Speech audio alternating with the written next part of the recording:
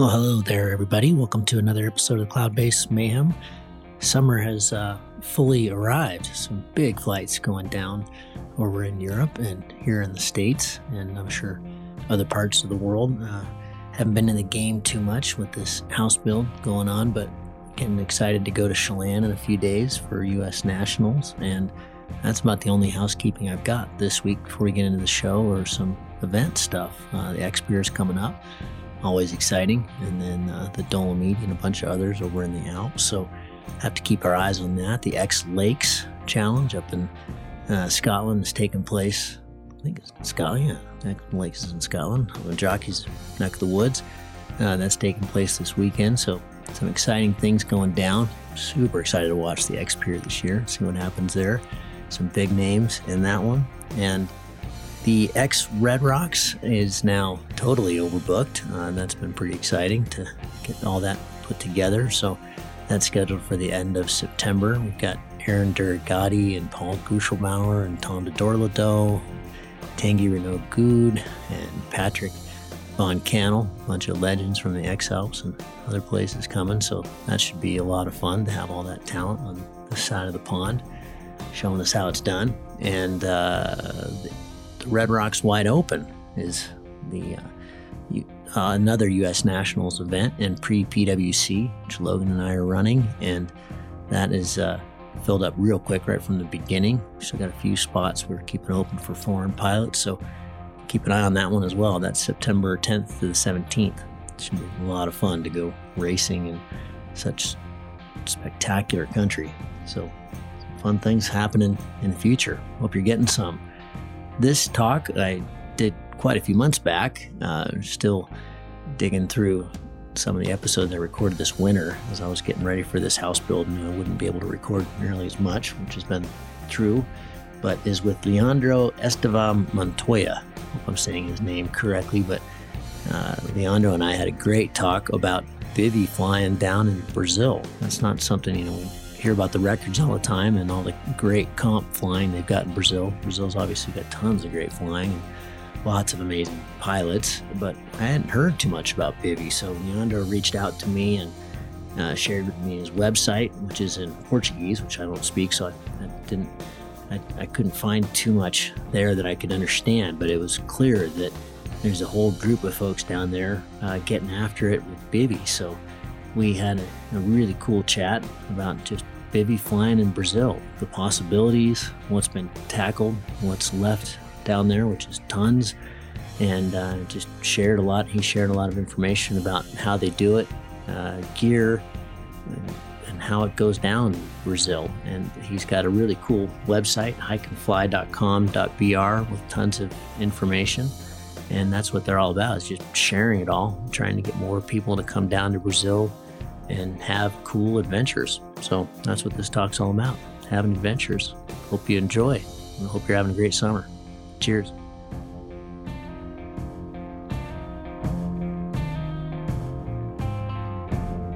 Leandro, it's good to see your smiling face. I'm excited to have this talk with you because we don't do enough talks with Brazilians. So thanks for reaching out, and thanks for telling me about all the hike and fly and bivy stuff you're doing down there. Everybody hears Brazil, if they haven't been there, and knows about the Sertão and all the records that have happened there over the decades, but we don't know too much about hike and fly. So I'm excited to have this chat with you. Amazing to be part of your show. We follow you in networks and also the show. We heard the show from Samuca and Saladini and other Brazilian pilots. We are excited to see as well the participation on X Alps. So it's a pleasure to be here and share a little bit about the hike and fly in Brazil.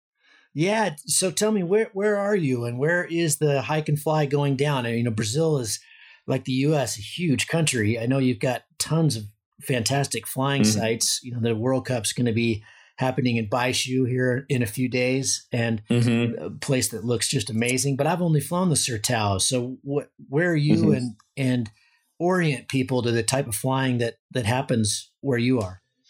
Today I'm based in Atibaia. It's a city near São Paulo, around 1 hour from São Paulo. São Paulo, it's a big center in Brazil. It's not Buenos Aires, it's São Paulo. Yes. But the point is, here in Atibaia, we build, not only me, I'm trying to be here as someone talking by a team. We have a team doing this kind of hiking fly in Brazil. It's not only about me, for sure. And Atibaia has a small pole or a small place where there is a school, a paragliding school that became specialized on hike and fly. Huh. So the professor, he's also training the students, the new learning paragliding guys, to buy hike and fly stuff. We have a nice place here to hike a mountain, about 1 hour hiking, to have a really nice takeoff, a good local flight zone. And so it's nice. So Atibaia is one of the important places for hiking fly in Brazil. But for sure, it's not the beautiest one. It's not the most beautiful one. We can do hiking fly near São Paulo, in Espírito Santo, in Baixo Guandu. We just have been there. We just was there a few weeks ago. Amazing place to do hike and fly and bivouac trips. The point we are trying to show is the scenario of hike and fly began in Brazil around 2014, 2012. Some guys was doing that in 2008. But in the country, the paragliding sport developed together with the hang gliding. So everyone was flying from conventional takeoffs, those ones when reached by the car. So we had a lot of mountains, really nice place, around 2,400 meters. We don't have really high mountains, but amazing place from our country without being explored by paragliding. In this new generation, around 2008, 2012, 2013, began to explore those mountains, and I was part of this team, let's say, or this group of pilots doing that. It was really a pleasure. So Atibaia is one place, but you can do it in Baixo Guandu, also Governador Valadares, and Serra da Mantiqueira. It's another spot between São Paulo, Rio de Janeiro, Minas. We can go through this place, and I could give more details. So is it, when you mention those places, those are pretty well-known flying sites. Is that because I haven't been to any of these places. I've only been to the Sertão, where it's really, really dry. Are these places that are pretty jungly? Are they, or can you hike up and pretty much at the tops of every mountain has a possible launch, or is it really treed and you would have to do some work to create a launch there? Man, you just touched the exactly point. Most of the hiking fly places, our challenge is to find a takeoff place. Okay. And when we are trying to do bivy adventures, we have to be really aware about each place we could take off, because you have to connect those ones. It's not easy we cannot just hiking up, because there are a lot of trees, and we will never find a place to take off. But those places I mentioned, let's say we have really well-known places for flying Brazil as Baixo Guandu, Governador Valadares, etc. In these places, we have a trail, not the conventional road car, but we have a trail where we can hike up and start the adventure, or start the hike and fly in a traditional takeoff. Okay. But beyond those, you can find really nice places beyond Baixo Guandu, in the same hill, in the same mountain, let's say. You have another spots to take off and connect for a bivy trip. We just need to be aware that it will be, let's say, high grass. Sometimes the grass is really high, and sometimes you have really whole rocks. And those are dangerous for the lines. Oh. But you can, but it's possible to find those places and connect these places to an adventure.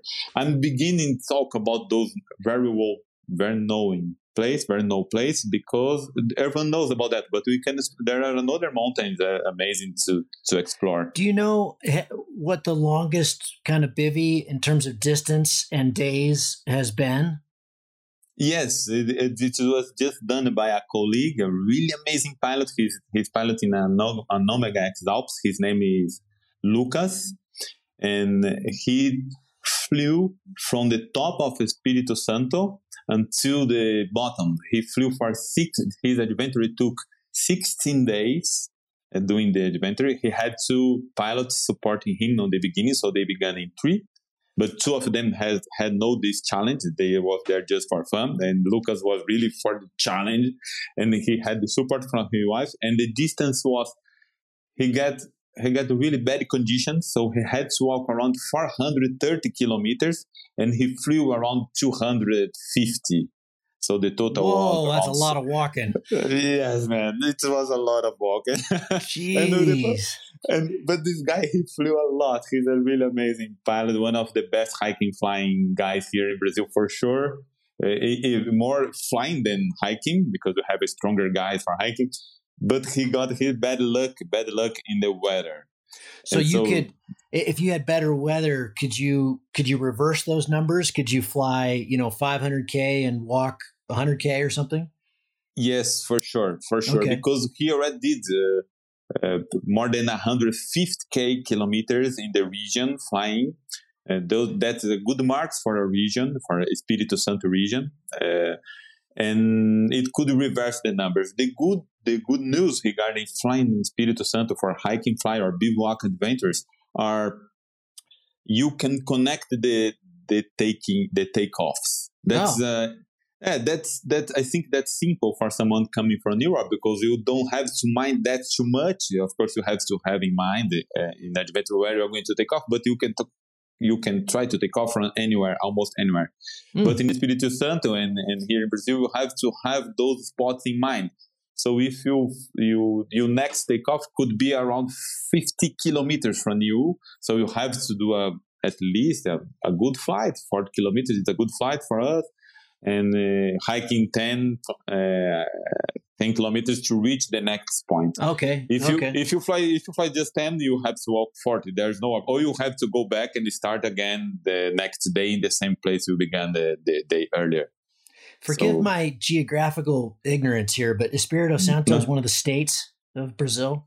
Yes, it's one of the states already in the southeast, just below the Bahia. And in Espírito Santo, you have Baixo Guandu. Okay. And near it, you have Governador Barroso, more or less in the same latitude, So it's... Yep. Okay. Yeah.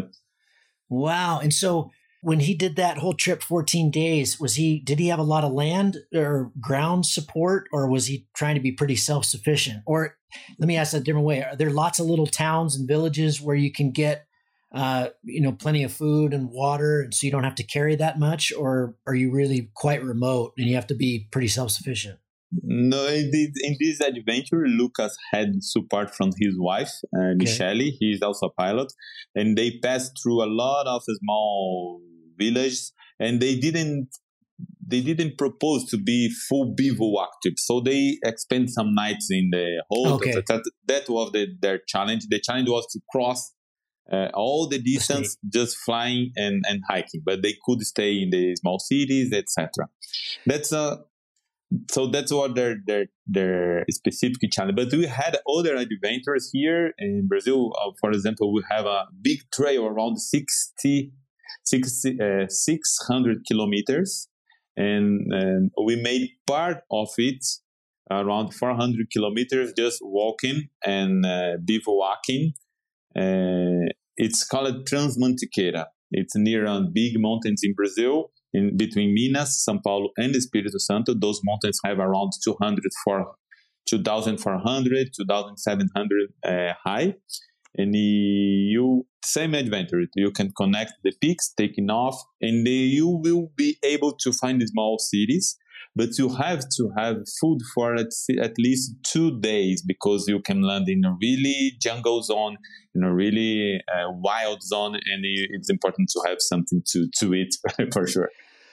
For the listeners who are hearing you and getting excited about coming to Brazil but that haven't flown there, what are the main differences, or what would you need to be aware of between doing a bivvy trip, say, if you've done one in the Alps, where, logistics are really easy, and there's you can hike or not hike because there's lifts and cable cars and to every launch.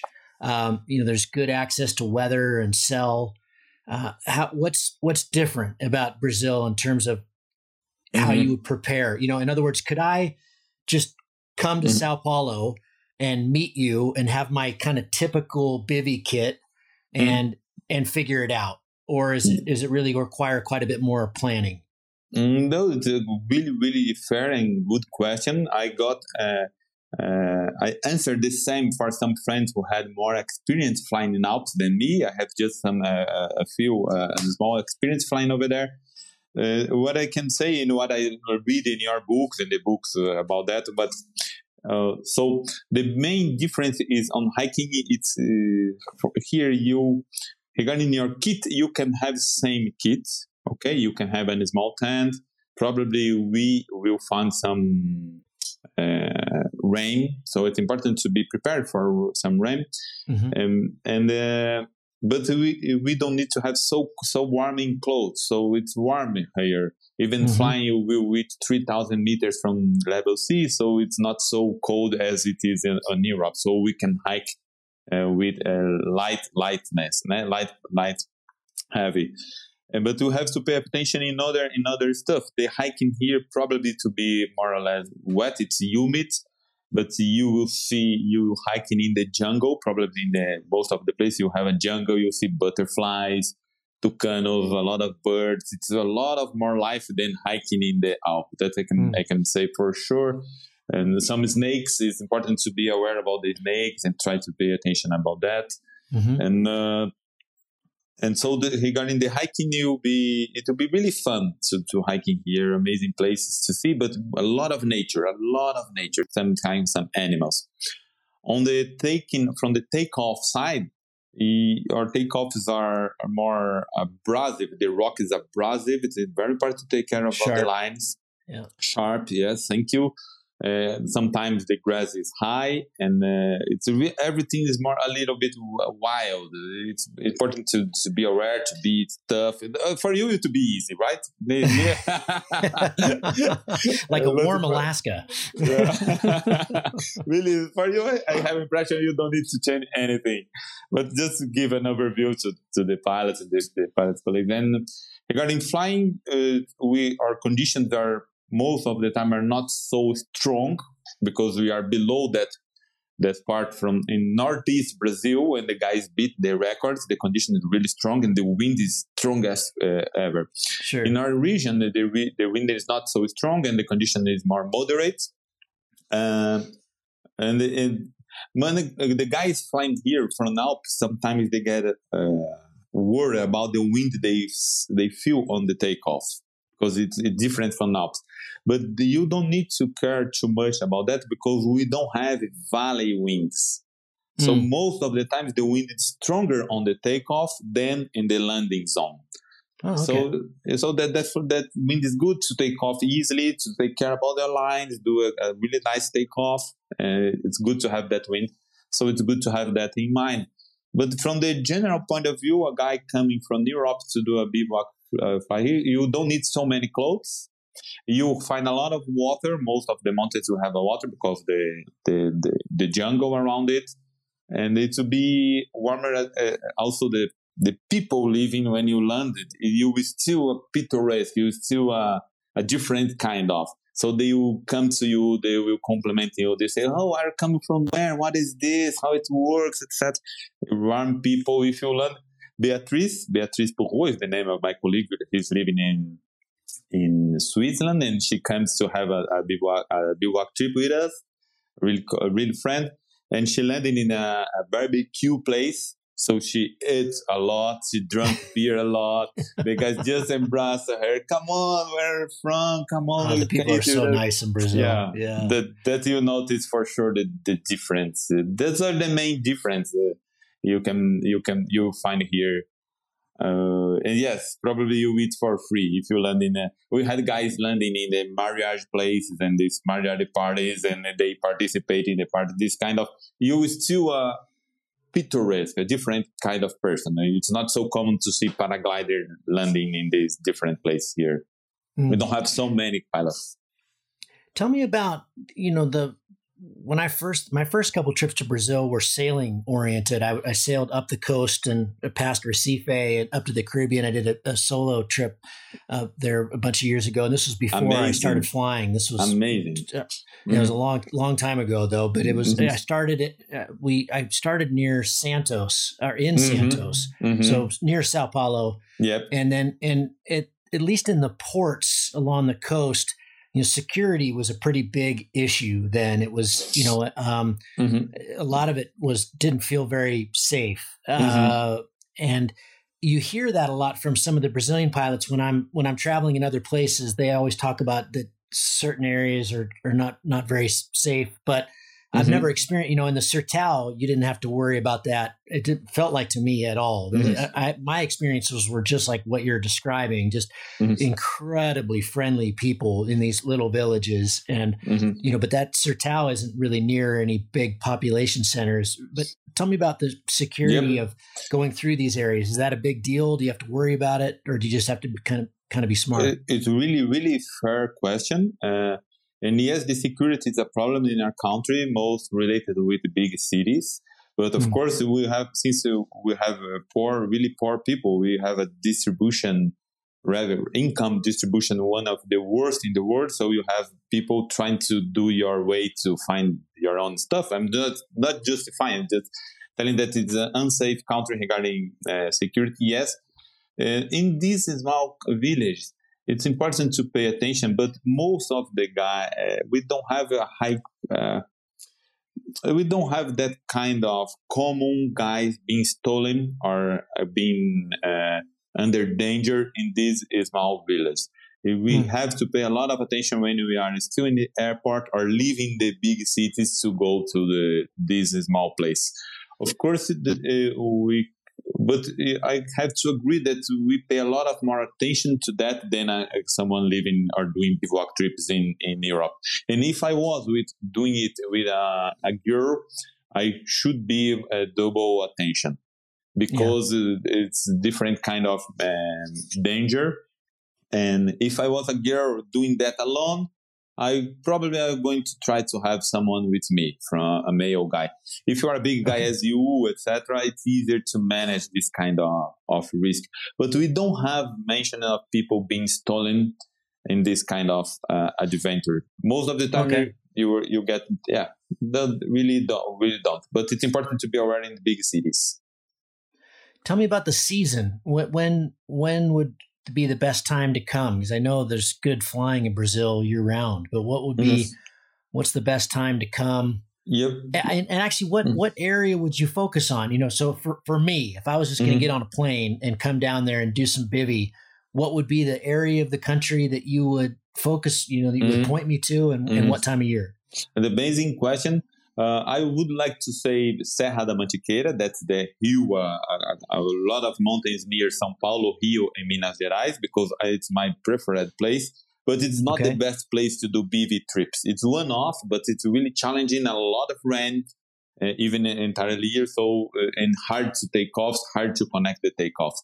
The best place for BV trips today, maybe we can discover other places in the following years, but still Espírito Santo. And you can do it regarding the time zone. The best time is between April and June. Let's say in June it's it's winter, so the conditions will be really soft. So it will be hard to do long flights. And if you came in January or December, February, the conditions are really hot, but you have a lot of rain at the afternoons. The clouds will be every day. Yeah, and the development is really quicker here than in Europe. The clouds they really develop really, really fast. Sometimes you can get in some traps. So between April, maybe March, if you, for experienced guys, March and before May could be March, and June could be the best option. Also in October, November, it's good as well, because we are after the winter, we are coming back to the summer, so it could be nice as well. There's so many, paragliding is really big in Brazil, and there's so many really good pilots. What do you chalk that up to? Is that the community pushing everyone, or is it just because there's such a great vibe in Brazil with flying, or is it the place and the conditions? Is it? I always think of the UK. They won the Worlds this year. They don't have great flying in the UK. It's pretty challenging. There's a lot of rain, but they get really good because they can fly in those conditions that are pretty average or below average even. They get really good at flying in really light conditions when there's just tiny bits of lift, and they create, historically they have created very well-rounded pilots, and that's something I see in Brazil, that there's just I think. What do you chalk that up to? Yeah, but it's hard to answer that. And I came to paragliding in 2014, so I'm still learning how it is, this stuff. But what we can see is, in the cross country pilots, they are really competitive pilots. And in Brazil, there is some kind of feeling. That's my opinion, right? I'm not an expert, but I could say, give some examples. But we, as Brazilian, we are really competitive, and we want to be the best in that stuff. Not the best in the entire world. That's impossible. The best in your group. Let's say about wine. If you are a someone who drink wine, in Brazil, the most sold wine, more than 60-70%, is the strongest one. So no one spend time with the other kind or other nuance of the friend. No, it's the strongest one.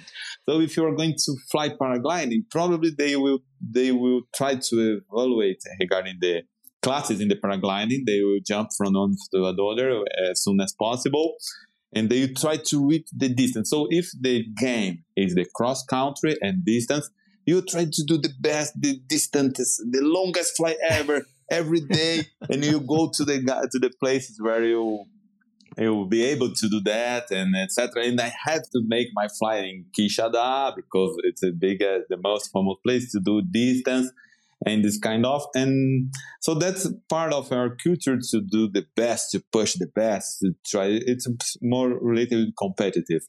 Of course, not everyone is like that. I'm just doing some stereotypes, archetypes. But here in our community of our hike and fly, we try to avoid that kind of competition. We try to still enjoy the just hike and do a flush fly to the ground. Yeah. And that's so we try to keep the flying pleasure as the most important thing. And I think we can reach that in some level. For example, most of the team doing hiking flying in Brazil, they still fly in the big hot winds. Most of them don't move ahead because we get afraid about some hard takeoffs or hard landing place. So we try to keep it more or less safe. And we can do good flight, 50 kilometers, 60 kilometers. We around see it as a really amazing, good flight. Maybe we can change that mindset in the near future, but we try to do this balance between risk and performance. But I think Brazil produce good pilots because that competitivity in the pilots, each small group has his own competitive, and these guys try to do their best. We really enjoy to do the best. It's some kind I can see over here. I said about wine, but that could apply in a lot of other stuff.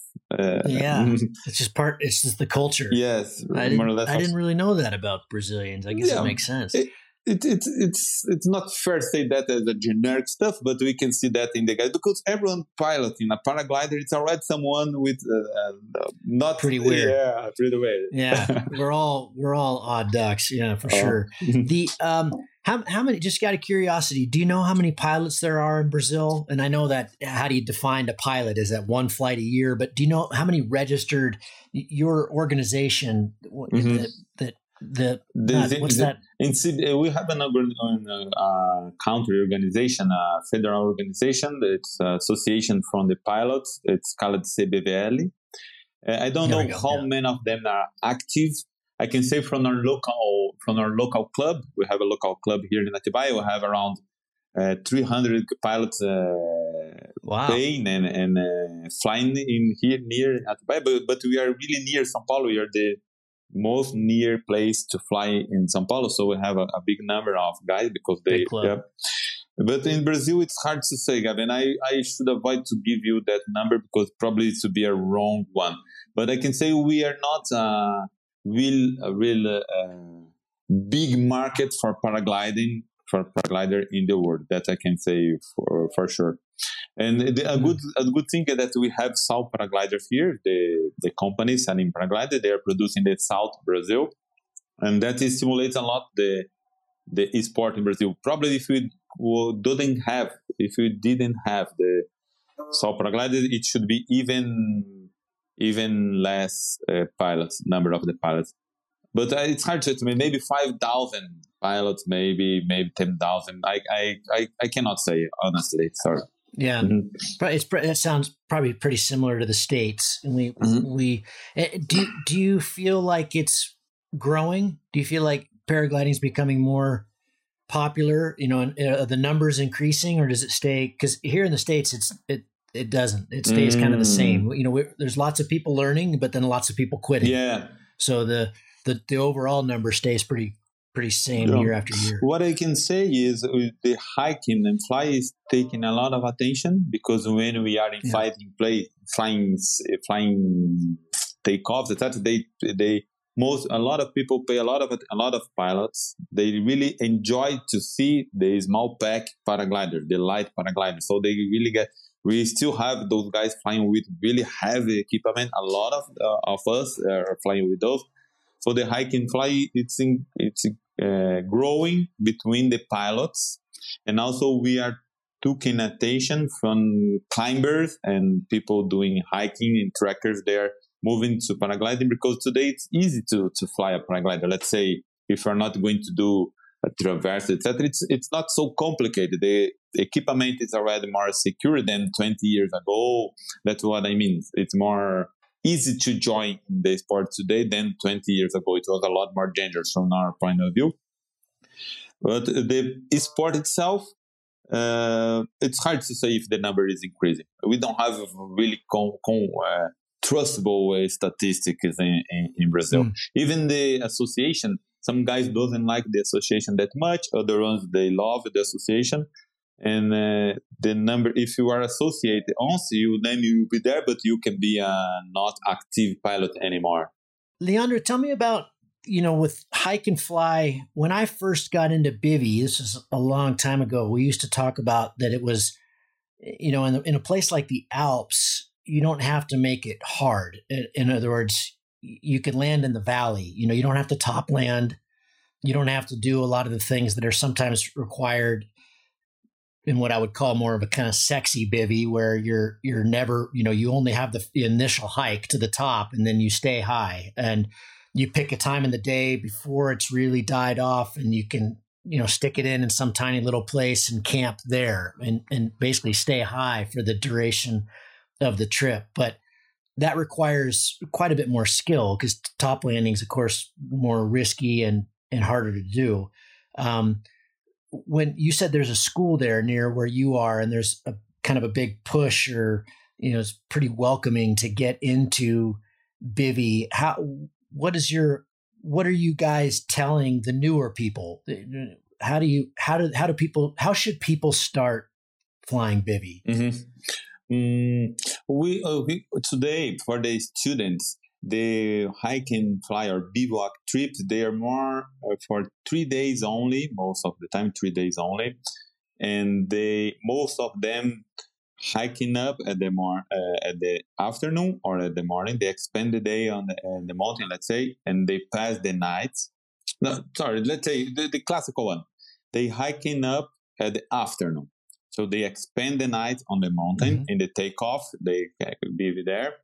After they took off at the morning, most of them around 10 a.m., 9 a.m., before the strong conditions, so they can land in the valley, not an European valley, we call it valley, but it's more flat land, and landed over there. They pack everything, and they go to the next mountain.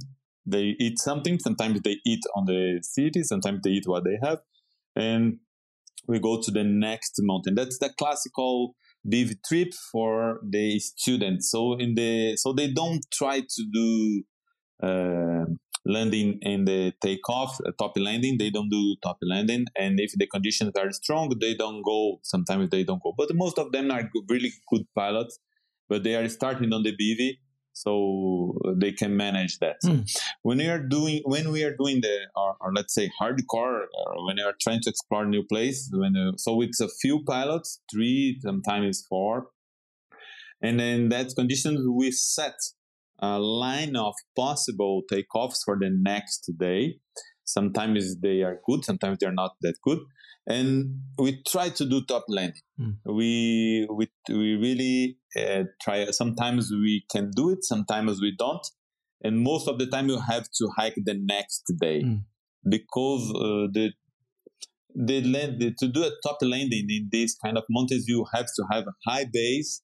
We don't have mid zone top landing. Okay. Or you land in the top, or you land in the valley. Okay. And sometimes, so you have to have a high base. You have to climb a lot. You have to manage to do. We did it really amazing top landings already, and we already flushed. You just fall down amazingly miserably sometimes, and have to hike. Most of the time, you have to hike again in the next day. Okay. That's the common stuff. And we try to do part of the hiking at the beginning of the night. So we camp in, let's say 1/3 of the way we already did yesterday night. So we can be already far away from the small village. So we know smaller risk. We don't need to be, we avoid to be in the train stations or in the city itself. Most of the time, we try to find another place, a grass place. We land, we camp there, and we finish the hiking the next day. Are you typically going south to north? That's just what I have in my mind because you're down in Sao Paulo. But or is it north to south, east to west? What's the kind of typical line? Or are you mostly trying to do out and backs? Would you start near where you are and go north a couple days and then back south? Or what's kind of the predominant wind? Nice. We have a predominant wind northeast wind here in Brazil. Okay. And most of these mountains, even in Espírito Santo and Rio de Janeiro, and also between Rio de Janeiro and São Paulo, you can fly with northeast winds. Okay. And we already tried to do heading wind from the southwest to northeast, and sometimes from northeast to the. But a good line here could be, we began in the mountains.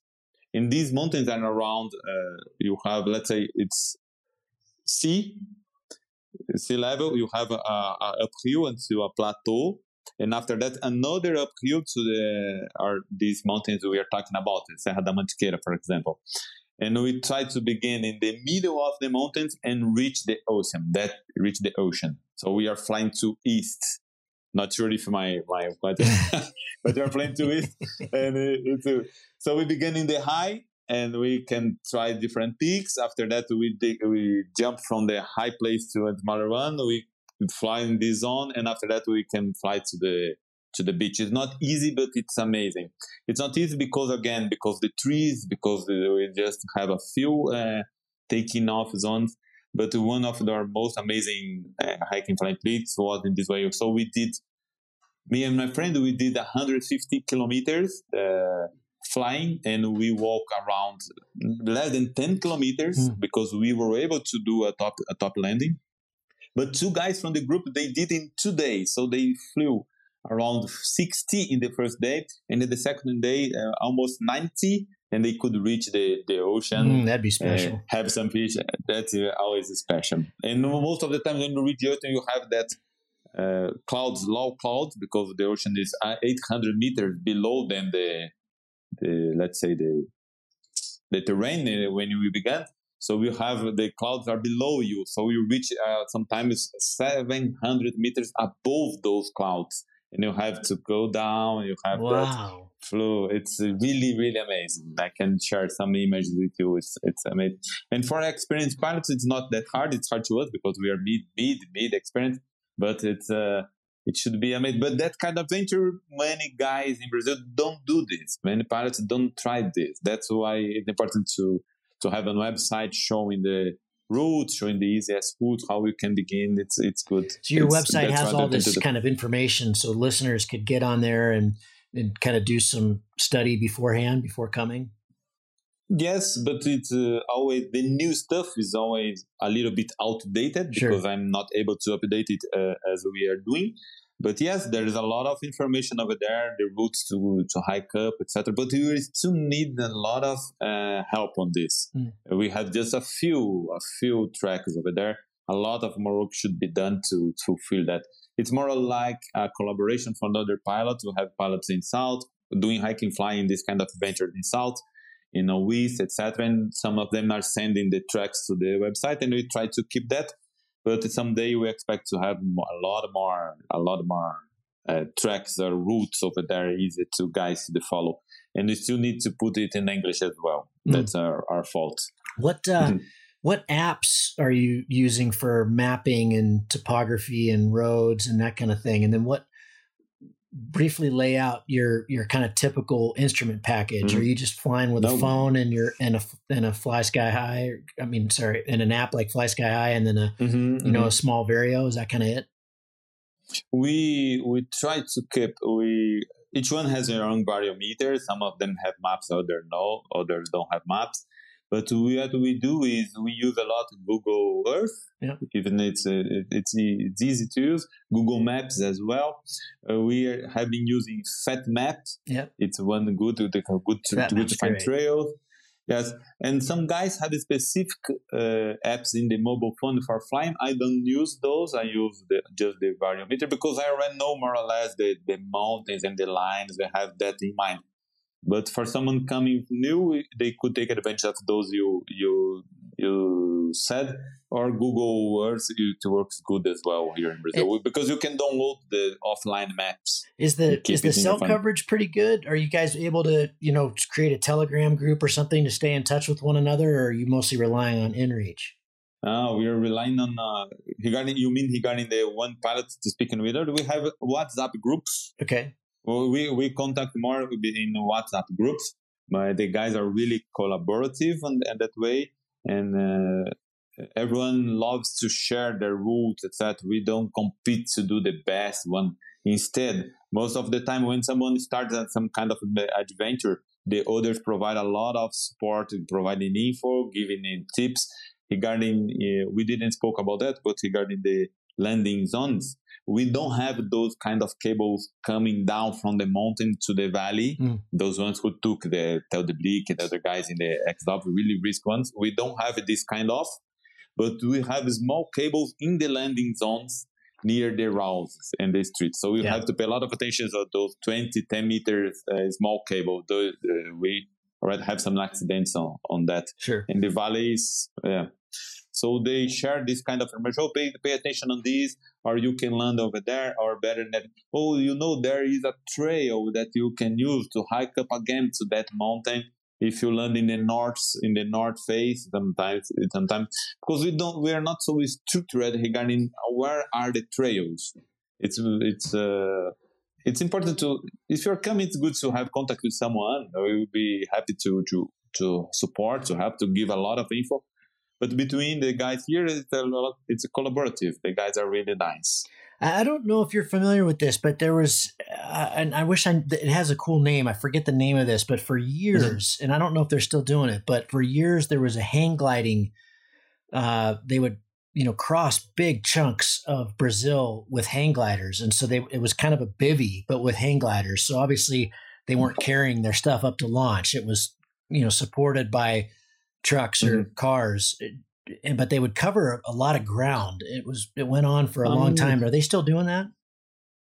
Yeah, there are some initiatives like that. We have a big event in Northeast. I don't remember exactly the name right now, unfortunately, but it was something like crossing the sertão, or crossing the wild zones. And there were guys with hang glider, paragliding, also some guys with paramotor, a paraglider with motor. And they were covering a huge distance doing an event with cars supporting them. It was really amazing. and with a lot of sponsorship and brands involved with that. I will remember the name until the end. But that's up in the Northeast. That's kind of up in the Sertão. Okay. So totally different thing. And really different. In our zone, we don't have this kind of. Most of the adventures are being done by paragliding because the mountains are hard to reach. Most of these mountains are hard to reach with a car. They don't have trails over there. You need. They don't have a road over there. You have to do it with a paraglider. No way to do it hang glider. Okay. What do you think the most aggressive objective could be? Where could you start and where could you end potentially? Is there a string of mountains? I should have looked closer at the maps before we got on the phone here, but is there a string, like a chain of mountains, the Alaska range or the Rockies, or that you could start at one tip and get to the other tip, 1,000 kilometers away or something? Yes, one of those challenges is still open because it was done partially only by a colleague called Fabio Ferreira. He did part of this, but we just the Brazilian trails community, they just started one of the biggest trails in Brazil. It's called Transmantiqueira. So you will begin here near São Paulo, 200 kilometers from São Paulo. The trail has 900 kilometers, the total trail. You need to pass through the biggest peaks, some of the biggest peaks in Brazil, because you have Pedra da Mina, 2,700 meters, and it's in the middle of this trail. And we have several possible takeoff points in this trail, and it will finish beyond Rio de Janeiro, above it, and you will pass through one of the biggest or most important mountains in Brazil. Because we have from 10 peaks, the 10 highest peaks in Brazil, 9 of them are in this hill. In that chain? In that chain. And you can try to connect it. No one did it fully yet, but it is still a challenge. Fabio did more than half. He did more than, I don't remember exactly, almost 500 kilometers, but he could not complete the entire zone because the conditions changed, so we had rain, so it was hard. And that's one of the big challenge. But to have other ones in the Espírito Santo, as Lucas did, etc. That's always nice. Is that not been done because it's just really hard, to get the right conditions to pull it off? There's just too much jungle, or is it just because not enough people have tried? Both of them. It's not easy, even for a really high experience pilot. It could be challenging because the taking off are just a few, and you have to connect them. But in the conditions, you have to be here ready for the conditions. You can have a full week of good weather. It doesn't happen every month. You have to be here and try and have some luck to accomplish. I think both of them. But the view is amazing, and adventure it's worth for sure. We will be trying that for our entire lives if necessary to accomplish. But some reinforcement will be welcome. Gavin. Yeah. No, it's just I'm so glad you reached out because it just hasn't been something at all on my radar. Obviously I've known that the flying in Brazil is incredible since I got into this sport because there's, like I said, there's so many great Brazilian pilots and you hear about it all the time, and it's very reliable to have comps there, and then of course the famousness of the Sertão, but I hadn't thought about bivy that much there, and I don't know why.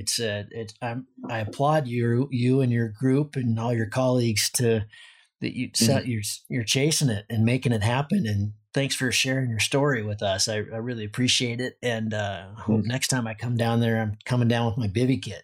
No, please, you will be welcome, and it will be good to have an opinion from the guys from outside. Most of the time we are doing just with Brazilians. We had now the visit from Beatriz. She's from Switzerland, as I said. but it's not. We had Andy over here, but he didn't come join us in this kind of adventure.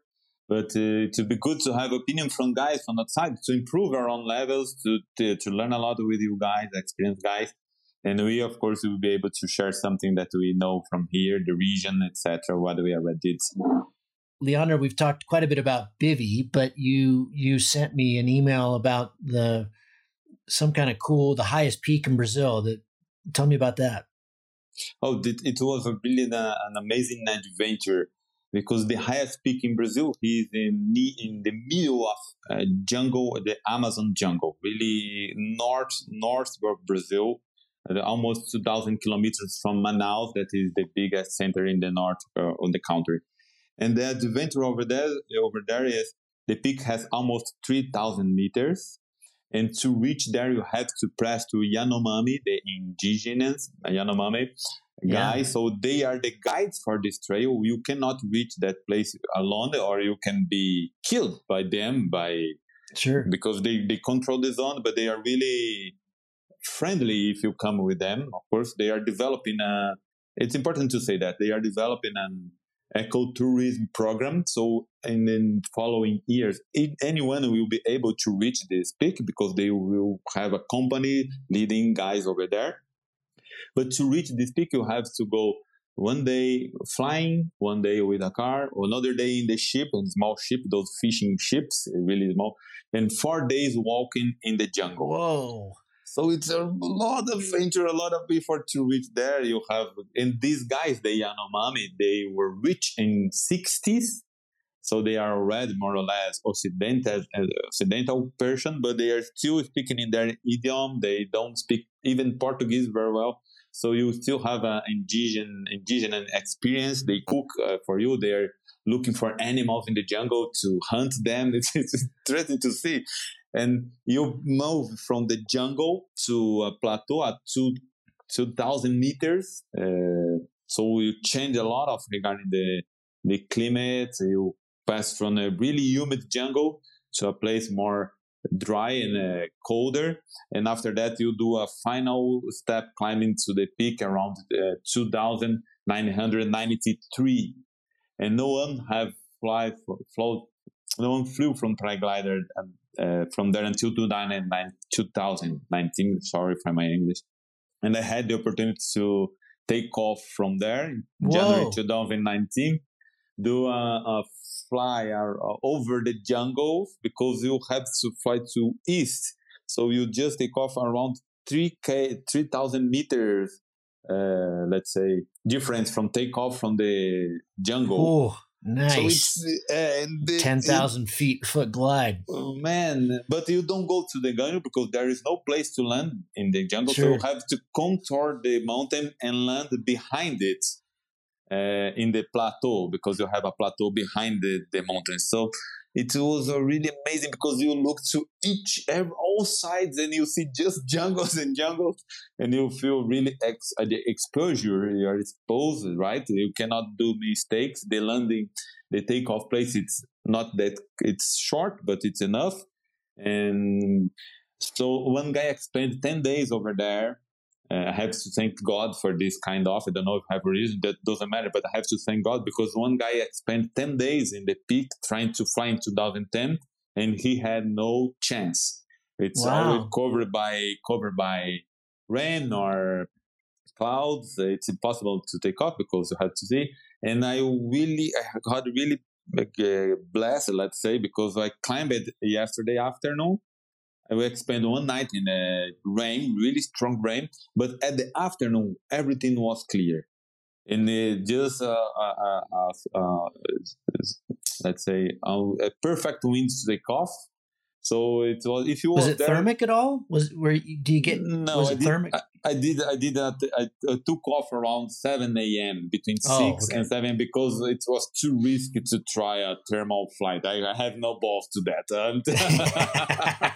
I was just about to take off and do a morning fly, and it was amazing. So when I landed behind the mountain, the guys speaking, because they recorded it, the guys speaking in their language. It was amazing. In the radio, the Indians, the Yanomami talking the radio. Oh, you need to rescue that guy because he's in the middle of there. If you don't go there, no one will be able to him. I should be there until today. So the guys came and helped me to get out. It was really, really nice. If we get back to there, we need to go with tandem gliding to bring some Yanomamis to their own village. It's possible to fly from the peak to their village, and it could be a really, really amazing thing to do. Oh man, you blow their mind. That would be so awesome. Yeah. I had a really special experience decades ago in the Amazon. I've been through a lot of these places you're talking about, Manaus and stuff, but I spent a few days in the jungle with a local who had grown up in the jungle. He wasn't Yanomami, but I don't remember what tribe. But it's amazing to see the jungle through their eyes, because when you for those who haven't been in the Amazon, in the jungle, you hear everything. The sounds day and night are just, it's a cacophony of beautiful sound. It's just amazing, right? But you don't see any of the stuff. To see the sloths and the monkeys and the lizards and the snakes and everything, you have to have lived in the jungle or be with a guide who can go, watch this. And then they make all these sounds, and they know how to talk to all the animals in the forest. And it's really a very special experience to be in the Amazon with someone who's grown up there, because it's their place. They understand it. They know what they're looking at, because we just see this beautiful canopy, and it's hard to, at least for me, I remember, you don't see any of that stuff until you can see it through their eyes, and they can point it all out. It's for me, it's impossible either. It's impossible to see. We need to have their help to enjoy the jungle. We look and we see a lot of trees, etc., and the small grass and arbust, but they know it. The name, the name tree. This word tree is not there. They don't have this word as a common. Sure. They have the name of each. The generic one doesn't make much sense for them. Right. And I feel the same experience. We are born in the cities. We are unable to really deal with that environment. And I also agree with you, the highest experience regarding this takeoff from the highest peak here in Brazil was not the flight. The flight was amazing. I'm really glad. But it was the experience with the guys in the jungle. I completely follow you on this. I completely agree with you on this. I'm sure that was really special. Leandro, thank you, man. I appreciate it. And happy flights, safe landings, and keep having fun. If you find the Cloud-Based Mayhem valuable, you can support it in a lot of different ways. You can give us a rating on iTunes or Stitcher, or however you get your podcast. That goes a long ways and helps spread the word. You can blog about it on your own website or share it on social media. You can talk about it on the way up to launch with your pilot friends. I know a lot of interesting conversations have happened that way. And of course, you can support us financially. This show does take a lot of time, a lot of editing, a lot of storage and music and all kinds of behind the scenes cost. So if you can support us financially, all we've ever asked for is $1 a show. And you can do that through a one-time donation through PayPal, or you can set up a subscription service that charges you for each show that comes out. We put a new show out every 2 weeks. So for example, if you did $1 a show and every 2 weeks, it'd be about $25 a year. So way cheaper than a magazine subscription, and it makes all of this possible. I do not want to fund this show with advertising or sponsors. We get asked about that pretty frequently, but for a whole bunch of different reasons, which I've said many times on the show, I don't want to do that. I don't like having that stuff at the front of the show. And I also want you to know that these are authentic conversations with real people, and these are just our opinions, but our opinions are not being skewed by sponsors or advertising dollars. I think that's a pretty toxic business model. So I hope you dig that. You can support us. If you go to cloudbasedmayhem.com, you can find the places to support. You can do it through patreon.com/cloudbasedmayhem. If you want a recurring subscription, you can also do that directly through the website. We've tried to make it really easy, and that will give you access to all the bonus material, little video casts that we do, and extra little nuggets that we find in conversations that don't make it into the main show, but we feel like you should hear We don't put any of that behind a paywall. If you can't afford to support us, then just let me know and I'll set you up with an account. Of course, that'll be lifetime, and hopefully you're being in a position someday to be able to support us. But you'll find all that on the website. All of you who have supported us or even joined our newsletter or bought Cloud-Based Mayhem merchandise, t-shirts or hats or anything, you should be all set up. You should have an account and you should be able to access all that bonus material now. Thank you so much for listening. I really appreciate your support, and we'll see you on the next show. Thank you.